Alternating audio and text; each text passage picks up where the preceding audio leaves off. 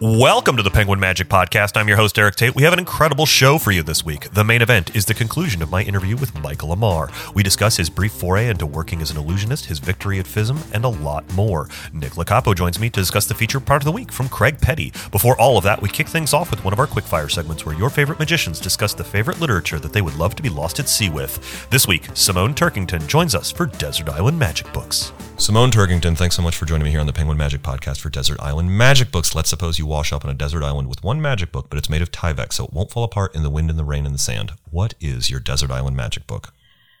My book is Maximum Entertainment 2.0 by Ken Weber. First of all, I'm glad that you specified, because the rule on this show is it has to be one book, and sometimes people will cop out by like going with like a multi-volume or something that's been published a few times. 2.0 is the one to get. We've had Ken Weber on the show. Why is it Maximum Entertainment? It's Maximum Entertainment. I'd also like to add, I'm currently rereading this book, and I just was reading it on the beach in Hawaii. So if that's not truth to what I'm saying, I don't know what is. I was just reading this. There's probably sand in the book right now.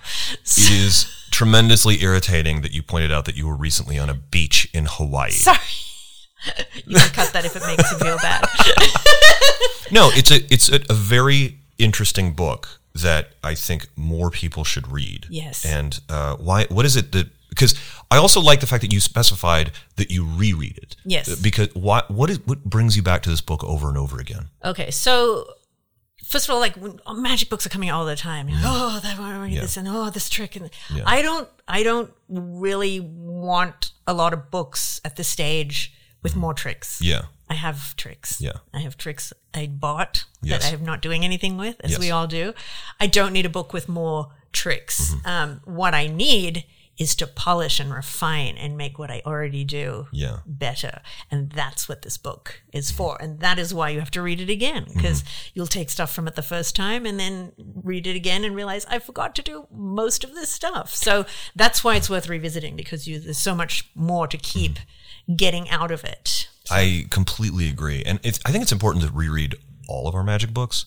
I make it a point to try and reread Card College at least once a year, because as I grow as a magician, there's stuff that I completely ignored in the first time that I come back and I'm like, oh, that's why block transfers are important, right? And it's the same with theory books like Maximum Entertainment, where you're coming back to it, and as a more mature performer, you go, oh, now I get what Ken is talking about, and I can apply it to this. Yes. Yeah. And it's, and that fine tuning, you need to, it's like so this last reread, because he talks about the 6 pillars of entertainment success. And I've gone through my act and gone through each pillar, and I've gone through piece by piece in my show and thought, how can I apply this pillar to this piece? So I've gone each pillar and gone through all the pieces and what I can do to make those adjustments to improve the show. I love it. Maximum Entertainment 2.0 by Ken Weber. Thanks so much for sharing that book with us, Simone Turkington. No problem. Thanks to Simone Turkington for joining me on the show, and thanks for sending me a Neil Hamburger merch goodie bag. It occupies a hallowed place in my room. On to the main event. Last week, we talked to Michael Ammar about performing on The David Letterman Show and the development of the most iconic tutorial series in the history of magic. This week, we get into his own FISM experience and so much more. I met up with Michael Ammar at Magic Live, and now you get to join our conversation. It's better to look at the situation and think, what would be a good trick for that situation? Like with Ellen DeGeneres. If I'd have done Ellen DeGeneres, I would have done something to do with music and dancing, and maybe concentrate on this song, or listen to some music and dance, and I'll tell you what the song is by the way you're dancing, or something like that. Regis and Kathy Lee, you're on these chairs. And they see the thing that you're on. It's like, well, what if you did the thing where your chair is wobbly, and you fold a card up and put it under it, and now you're doing a card trick, and it turns out to be the card that's under the thing. I think obviously I'm not doing that when I'm on Regis and Kelly. Each situation, is a little bit different, and you want to think of the trick that's good for that situation, and not, how can I, push this square peg into a round hole because I really like square pegs. It seems to me that you approach a lot of your magic that way, though. That seems to be not just something you learn to do for television, but when you think about the magic that you are doing. Yeah, I learned early on, in one of my first experiences, somehow I got like the blueprints for building the shadow box illusion that was just popular on Broadway and all this, and I think I can build this. Yeah. And I built it. I went and got some 2x4s and some plywood, and I built this shadow box thing, which weighed about 500 pounds when it was done. And it's like, oh, wow, I'm going to need some help if I ever want to put this on a truck and take it someplace. But then I had a booking. It's like, okay, I got to find a girl now that's going to cooperate, and I got to find a guy that's got a truck, and I'll go do this. And it was a great experience in that, okay, I realized I have to go out here 5 hours early to get this thing up on the stage before everybody's in this banquet hall. Yeah. And I do the trick, but I can't clear the stage off because there's still the banquet is going on. So now I got to wait till about 1 o'clock at night before I can take the crap. And it was not long after that Michael Ammar focused on close-up magic forever. Well, the next day I'm thinking about it. It's like, that one trick really took a lot of work, and it's like it only lasted like 3 minutes, and that rope trick I did, that was like 5 minutes. Yeah. And they liked that just as much as that. I should get another piece of rope. And the heck with these big boxes, And so, kind of learn early on, I realized, you got to get there and you got to get out of there, and it's almost like the professor used to say, how do you go into it, how do you come out of it? And that's true on a big scale too. What was your relationship with Di Vernon? How did that come about? Well, he attended a few conventions like the SAM in New York in '78 and some of the Las Vegas seminars, and I would go to these, and I would hunt for this guy, and I would find him, and I would just hang around him, and after a few conventions, he starts to recognize, oh yeah, there's this kid, and I would just kind of hang around, and eventually started showing him some magic, and eventually we got to kind of know each other, and he kind of liked the idea of if somebody would come up to him and say, can you do a trick for me? He said, well, no, here, I've got my protege. Here, he'll perform a trick for you. and so he kind of liked that idea that he had somebody he could kind of, deflect. You were Di Vernon's blow-off guy. Right. I was his out. And so that slowly evolved to where, okay, now I'm traveling out to visit the Magic Castle. And I'm hanging out with him like every night at the castle. Yeah. And just got to know him, and I think he appreciated the fact that, he would comment on some of the stuff that I was doing. And the next time I would see him, it would be clear I thought about what he mentioned. And so I showed a real pattern of taking his advice into context. Yeah. And I think on a certain level that's gratifying for somebody, well, let me give you some advice. Oh, well, it's good. You took my advice. That's great. And from that point on, really just knowing I was going to interact with him a lot as time goes by, just trying to, work on things that I thought, would impress him, and and show examples of clear thought about things that he had, like, I'll develop a cups and balls routine, but it won't be yours. It'll be different than yours. And I'll develop a linking ring routine, but it'll be different from yours. His advice is to learn the classics, kind of figure out what makes those work, and then put yourself into it, and do something that's kind of more fitting to who you are, and otherwise he had had the experience with a lot of people just wanting to learn his routine. Can I show you that I learned your routine? Yes. And this was, I think, a little more gratifying, from a mentor perspective. Yeah. He's taking advice. That's good. I always like it when someone comes up and they show me a trick that they bought that I worked on, and they show me something different than the way I was taught packaged. it. Yeah. Sorry to interrupt, but this week the show is brought to you by Keymaster from Craig Petty. Nick Licapo joined me via Zoom to discuss this incredible act that lives on your keychain. Nick, I was at Magic Live, and I was behind the booth with Craig, and people kept coming up and saying, Craig, do Keymaster. And then he did like 15 minutes of magic with just the keys on his keychain. Yeah, the Keymaster set is crazy. It's unreal, man. It's crazy. It really is that. Keymaster comes with 4 special keys that you can put on your keychain. They come uncut as well, so that you can get them cut to, your house key or whatever else you want. But point is that the effect that you get to perform just off the cuff here is, a key has the key part of it. That's the part that you'd stick in the lock, but it also has the hole part of it that you would use to keep it on your key ring. And you're going to be doing a trick with that hole where you can pull the hole off a key. So now there's no hole. And then you put it back on another key. So now you got a key with 2 holes on it. And it happens in the spectator's hands.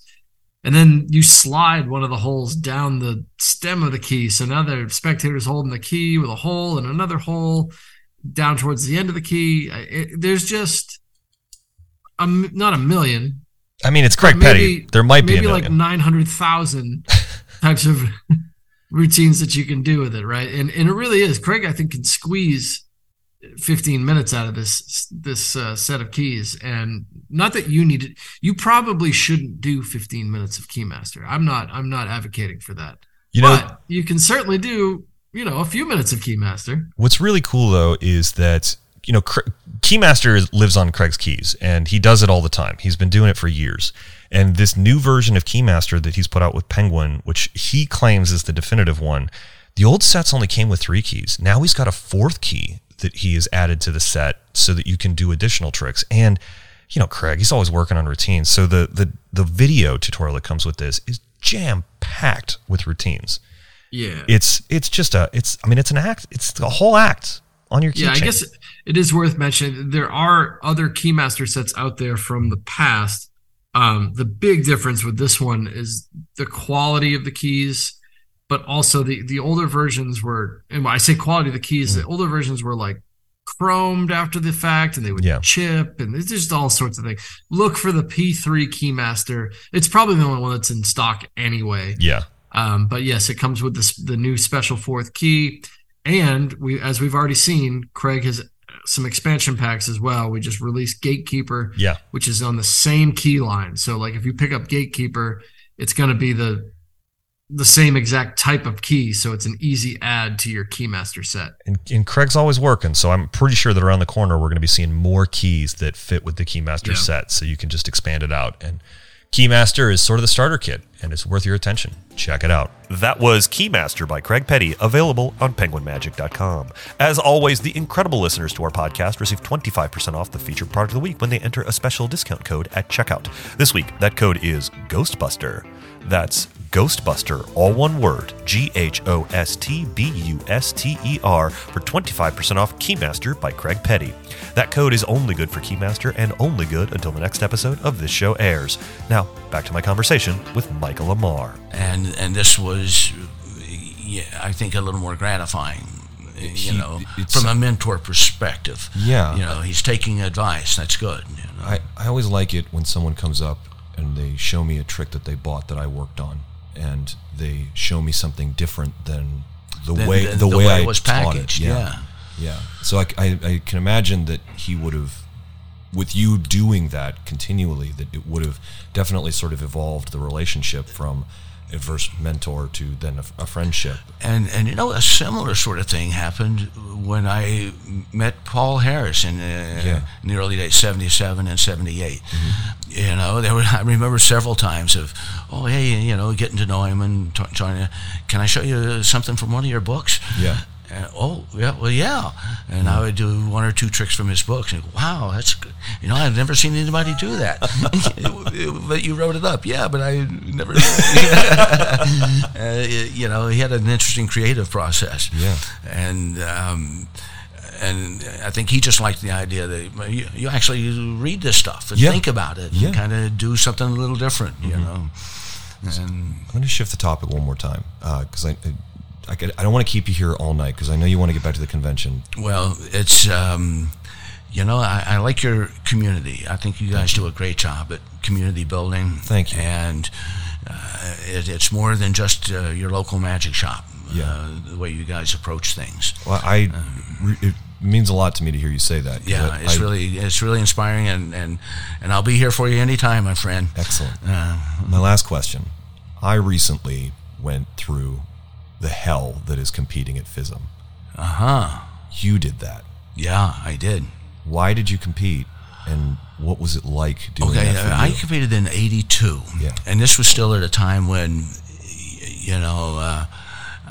I was trying to validate myself. My parents were still worried about their choice of being a magician for a living, and we'd had this little agreement, I'll give me 2 years and I'll see, and if I can't make it in 2 years, I'll come back and I'll run the fry station and I'll work my way up to beverages.